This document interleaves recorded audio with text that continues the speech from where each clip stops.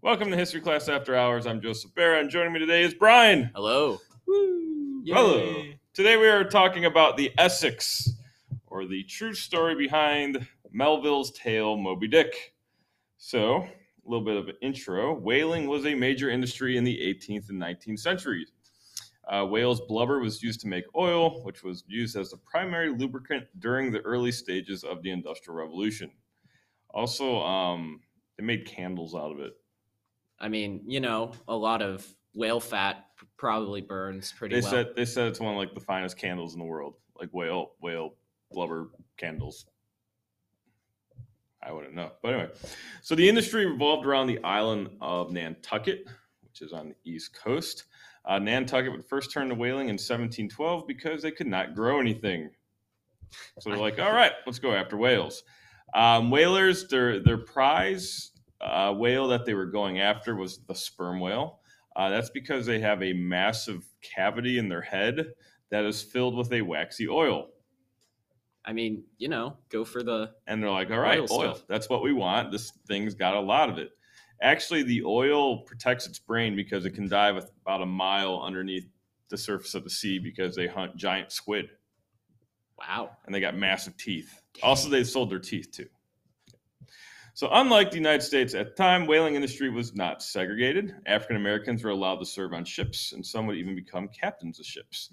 But life on whaling ships were dangerous and difficult. Many of the men would join because the pay was good. Oftentimes, you were gone for like 2.5 years. So these weren't just like going around the corner, killing a whale, and coming back. Like they were going out to like the Pacific. Man.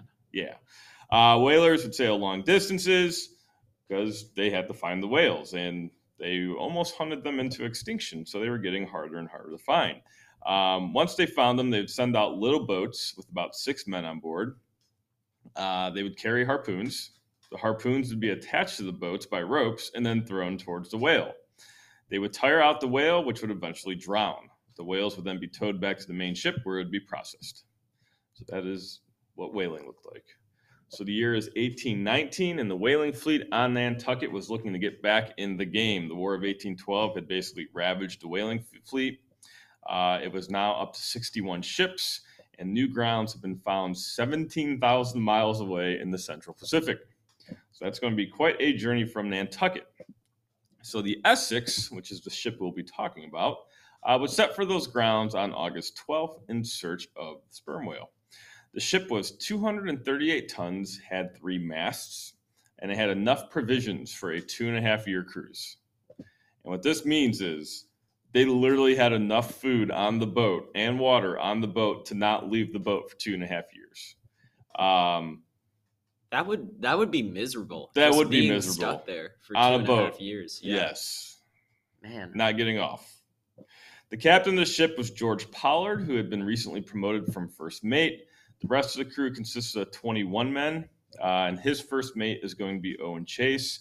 Keep Owen Chase in mind because a lot of this story comes from his accounts. He's actually going to write what's going to happen, write down what's going to happen. So for the first 15 months of the journey, nothing out of the ordinary happened other than the typical storms, bruises, and smashed whale boats. For the first couple of months, the ship hunted on traditional grounds off the coast of Chile and Peru. They were able to get 8 whales. The ship would spring a leak, and they would have to make an emergency stop at the Galapagos Islands to fix it. There, they stocked up on large tortoises that inhabited the island.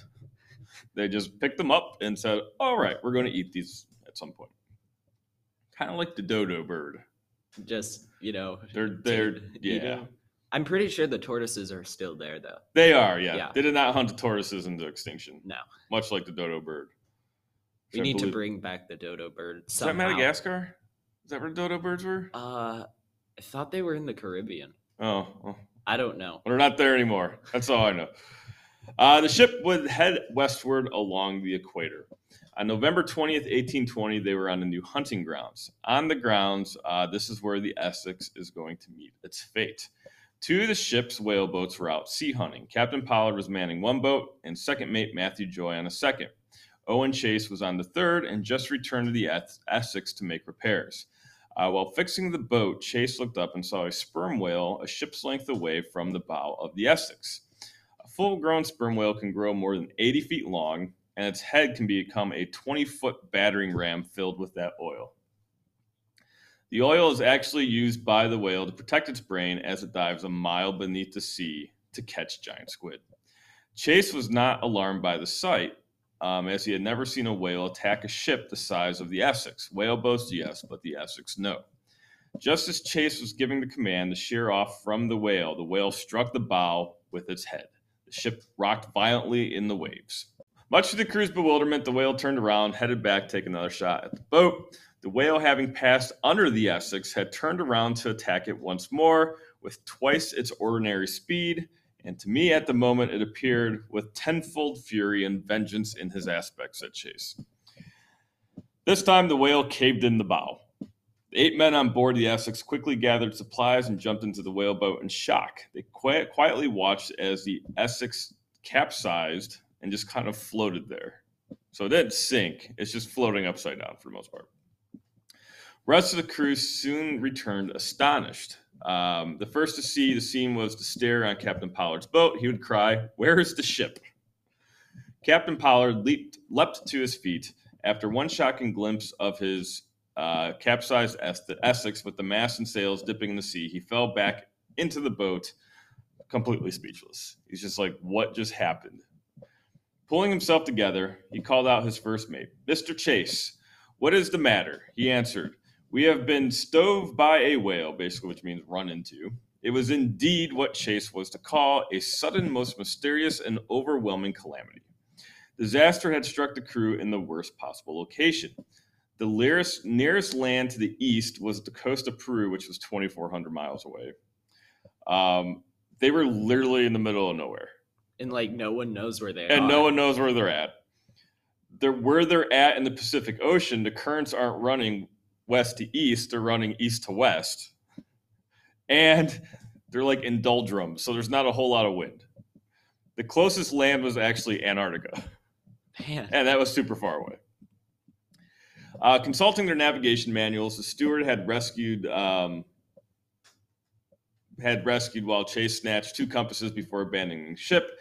2 chief officers of the Essex were well aware that Marquesa Islands laid 1,500 miles southwest of them, but they feared that the islands were inhabited by cannibals.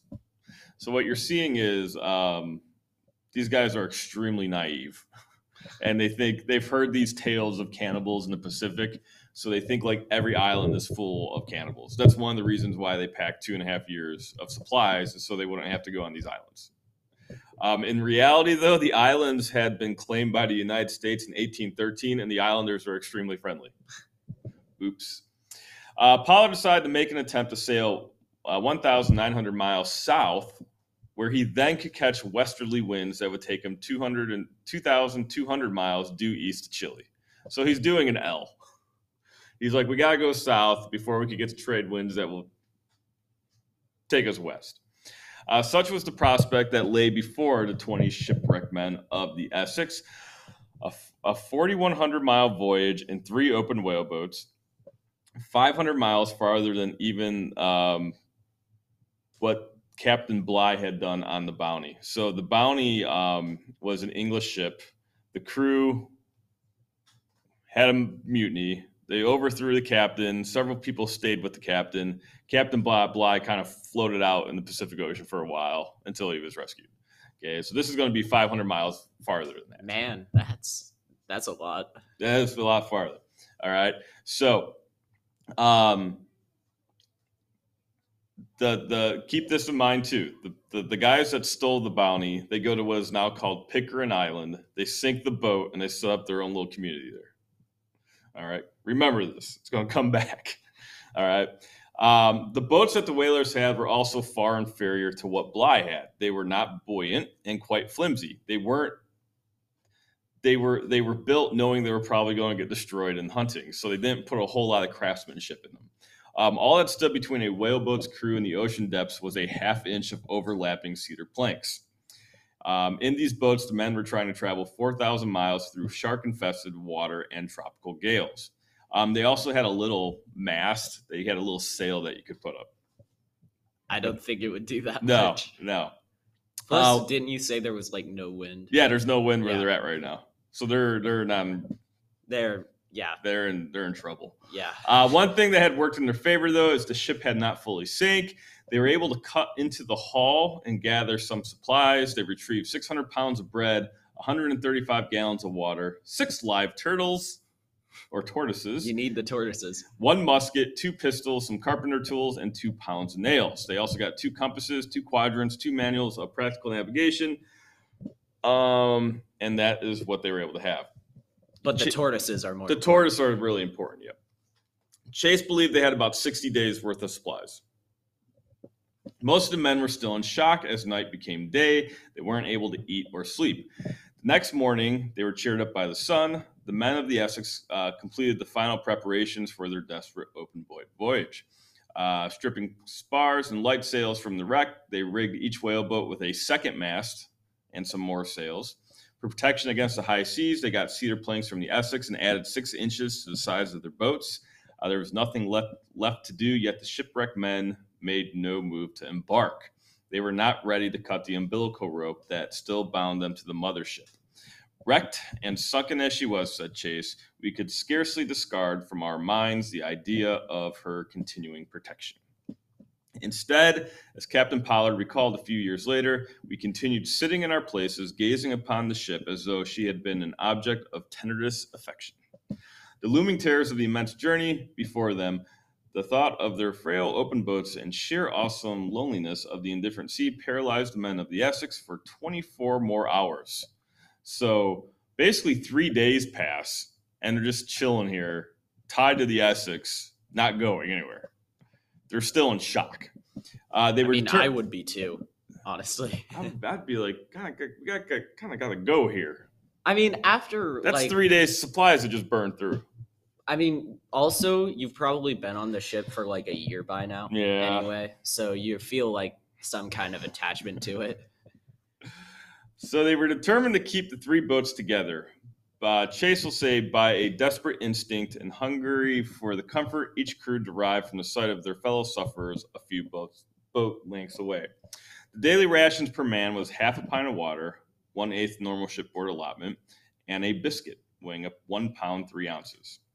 At night in stormy weather, 3 boat commanders performed prodigies of seamanship to keep the little fleet together. In rough seas, they were compelled to bail water out constantly. In relatively calm, they patched up little leaks that seemed to spring up just randomly throughout the horribly made boats.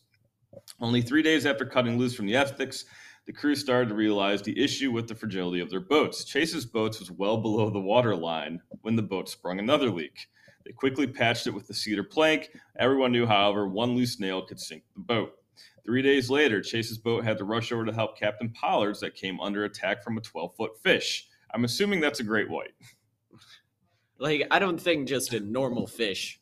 Yeah, I got 12 feet. I gotta think it's a shark of some sort. Yeah, probably. All right.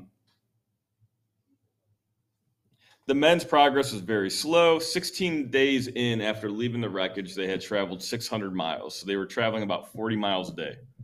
Not a blistering pace. Once they got to the 25th latitude, they could hope to make swifter progress, but the first signs of starvation were already beginning to appear. Their limbs started to get weak, and their stomachs started to make horrible noises. On December 10th, some flying that's hard to say really fast. Flying fish struck Chase's boat and fell in.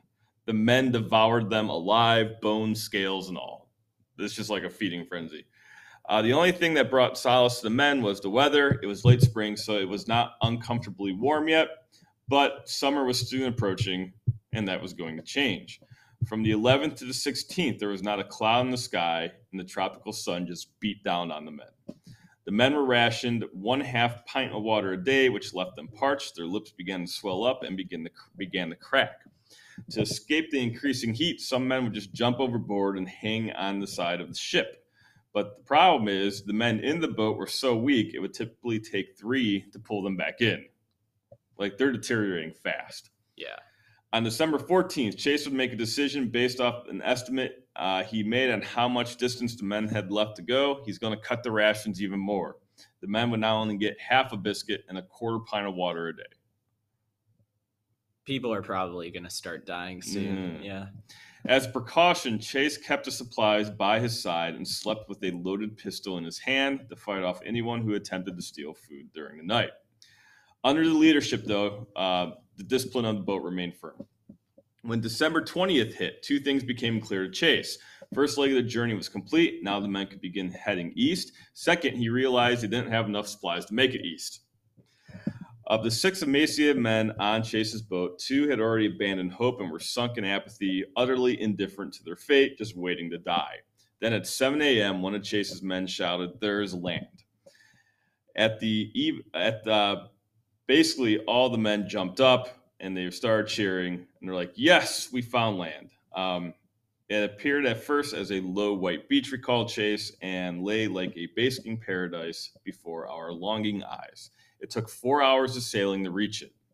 It took every ounce of strength for the hunger-depleted men to crawl out of their boats and get to shore. When they reached it, they flung themselves on the ground in blissful relief and thanksgiving. They believed to have reached Ducie Island. In fact, they had been blown 200 miles off course, and they were now on an uncharted island that is now known as Henderson's Island. They were still 3,200 miles away from Chile. So they made barely any progress. Correct. Yeah. But they found land. And in reality, they're only 120 miles from Pitcairn Island. Is that That's where the bounty people are. Yeah. The mutiny of the bounty people. But they don't know that. I think I see where this is going. So when the men began to forage for food, they quickly discovered the island was less than desirable to live. They only found small amounts, birds, eggs, berries, some grasses, and some crabs. But more importantly, the island, they believed, lacked fresh water. This became cruel. There was just enough food to survive, but not enough water. The next day, in a state of frenzy, the men crawled over the rocky hills, inspecting every crack and crevice, hammering at the rock itself, trying to find some type of spring water. Once again, they found nothing. That evening, Captain Polar told his weary and disheartened men that unless they found water the next morning, they had no choice but to abandon the treacherous island and throw themselves once again into the sea. The following morning, after a few more hours of search, Chase was ready to give up. Then he heard happy cries from the beach. Someone had at last found water. At one moment, I felt an almost choking excess of joy. The next, I wanted the relief of a flood of tears. Henderson Island had a hidden treasure, which was basically there was a spring, but it only showed up during low tide. And it was low tide, and they had found it out. All right. And this would happen twice daily, so they were able to get water. So they're going to stay around, fill up their depleted water kegs, and try to get as much food as they could find.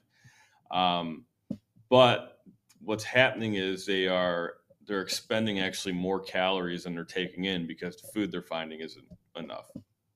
On Christmas Day, their 5th on the island, they were basically out of food. So on that day, General Council, the survivors of the Essex made a hard decision. It would have been easy enough to sail the boats to another part of the island and begin foraging afresh from there. But they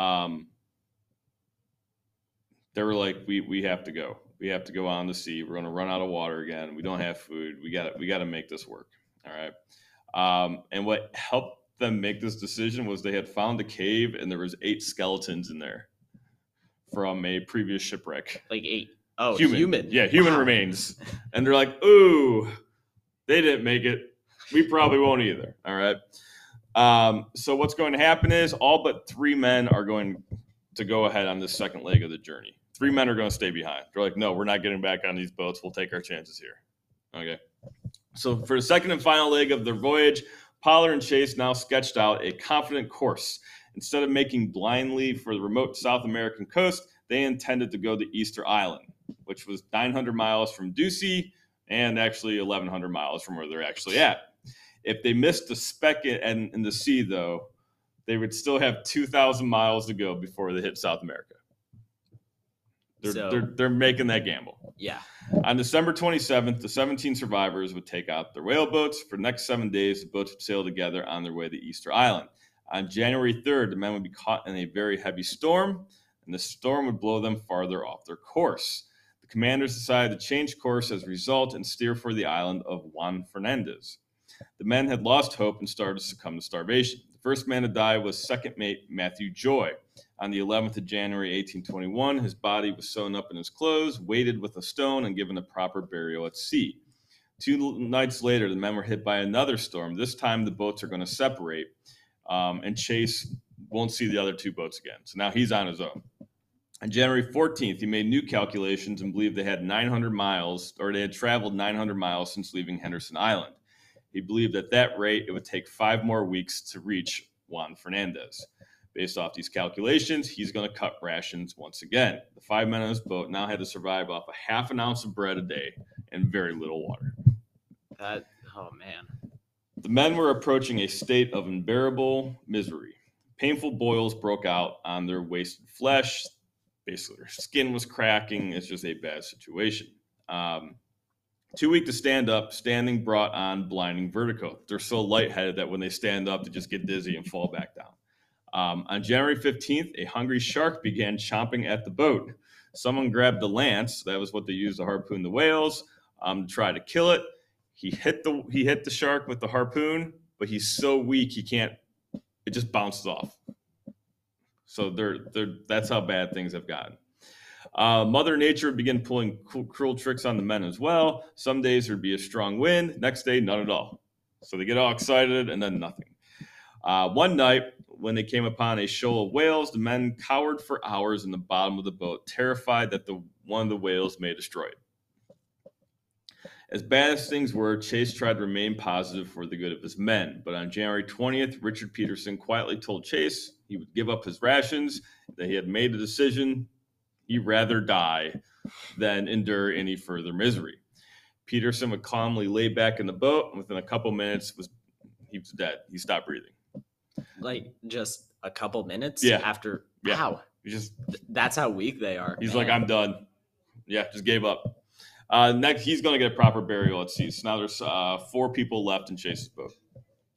They were now, according to Chase's reckoning, 1,300 miles from Juan Fernandez, 1,600 miles from Chile. By February 7th, the men had only about 3 days of food left and still 100 miles to go. On the morning of February 8th, Cole went mad, called wildly for a napkin and water, and then fell back senseless into the boat at the bottom of the boat. So, yeah. 7 hours later, after suffering hideous convulsions, Cole passed away. The next morning, when his mates began preparing his body for a sea burial, Chase told his 2 remaining men the decision he had reached in the night. The mortal remains of Isaac Cole must not be consigned to the sea. It was the food that might yet save them. There was no argument. At once, the 3 men started to cut away parts of Cole's body. Some of the raw flesh was actually eaten without cooking it. And they then began cooking parts of Cole on a rock that they had taken from Henderson Island. So remember, these were the people that were so fearful of going to islands because cannibals had lived there. And now they're cannibals. Yeah. It's like the Donner Party all over again. Mm-hmm. The very worst that Chase had feared, however, had already befallen the comrades from the other 2 boats. As early as January 14th, the 5 men left on the second mate's boat had run out of food entirely and been kept alive by the scant provisions still left on Captain Pollard's boat. So Pollard's actually giving them provisions from his boat to help them out. Tells you what type of man he was.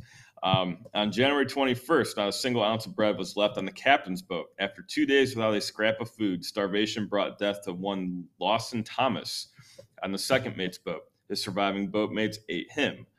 Between the 25th and 28th of January, 3 more men died, and they were eaten as well. Then on the night of January 28th, a storm separated Pollard's group from the 3 men still alive in the other boat. They were never heard from again. Soon, Pollard's boat ran out of human remains. The men decided to draw straws. One straw was labeled executioner. One straw was labeled victim. And how many people were there? 4. Your chances aren't that good. Yeah. A man named Ramsdell drew the executioner straw. The cabin boy, Owen Cotton, drew the victim straw. Cotton was executed and then eaten. How did they execute him? Shot him in the head. Oh, yeah, he still has They have a pistol, yep. On the 11th, another crew member passed away and was consumed by Pollard and Ramsdell. So there's 2 guys left in that boat. By now, the horror-haunted whale boats of the Essex, the captains and the first mates, were sailing on a perfectly parallel course with Chase's boat some 300 miles north. On both boats, the suffering and the horrors appeared to have been borne in vain. On February 18th, 3 men were still alive on Owen Chase's boat, but all of their carefully hoarded food was gone. Chile was still 300 miles away. That morning, Chase was dozing at the rudder while 17-year-old Thomas Nicholson lay in the bottom of the boat covered with canvas praying for death. It would have come to him swiftly enough had the third man aboard suddenly cried out, "There's a sail." Chase, instantly awoken, struggled his feet to his gaze and said in a state of abstraction and ecstasy upon the blessed vision of a vessel 7 miles off, it was the brig Indian out of London. A few more miles tense sailing and the hideous ordeal was over for Chase and his comrades. They had been out at sea for 83 days in their little boats, and they had traveled 4,500 miles. Moreover, in a superb feat of navigation, Chase had brought his men from Henderson's Island only within a few miles of Juan Fernandez. So they had almost actually made it to Juan Fernandez. But then they saw the boat. 5 days later, Pollard and Ramsdell are going to be rescued 100 miles from where the Chilean coast was. So they almost made it. And this becomes the tale of Moby Dick, which was written by Herman Melville. Of the 17 men who had pushed off from Henderson's Island, only 5 had survived, all of them from Nantucket. Because they did, the 3 castaways on Henderson's Island were basically rescued as well. By the end of 1821, all 5 survivors were back home, health and strength completely restored. All of them will actually return to the sea and continue the profession of whaling. After that, how do you do that? That's like surviving a plane crash and then getting right back on a plane the next week. I don't know how you're able to do that. In time, all 4 of Captain Pollard's surviving crewmen were going to be commanding their own whale ships, and they enjoy prosperity and live long lives. And they act like nothing happened. Of their brutal ordeal, they gave few outward signs, although Chase in later years became prey to harmless compulsion. When he died, they found like his attic was filled with like crackers and little bits of food that he was like hiding away. Only Captain Pollard himself was dogged by misfortune. He goes whaling again and his boat sinks again. Man, that's just that's bad luck. Yeah. But it wasn't by a whale. It was wrecked on a Pacific reef. Did he end up having to be at sea? Yeah, he survived it though again. Yeah, wow. He's like I learned from my previous experience. I got this. So that is the story of the Essex, the true tale behind the classic novel Moby Dick. Beware of the white whale. Yes. I haven't read Moby Dick, so Moby Dick is more all right. So I believe white whale, Captain Ahab. White whale causes Captain Ahab to lose his leg. Captain Ahab vows revenge to kill the white whale. In his seeking revenge, he destroys his own boat and ends up killing himself. So it's a tale of like you get so focused on revenge that you end up killing yourself. All right. Yes. I read like 20 pages in 3rd grade. Well, there you go. Yeah. Now you got to go read. Everyone needs to go read Moby Dick. Yes. Yes. Thank you for listening.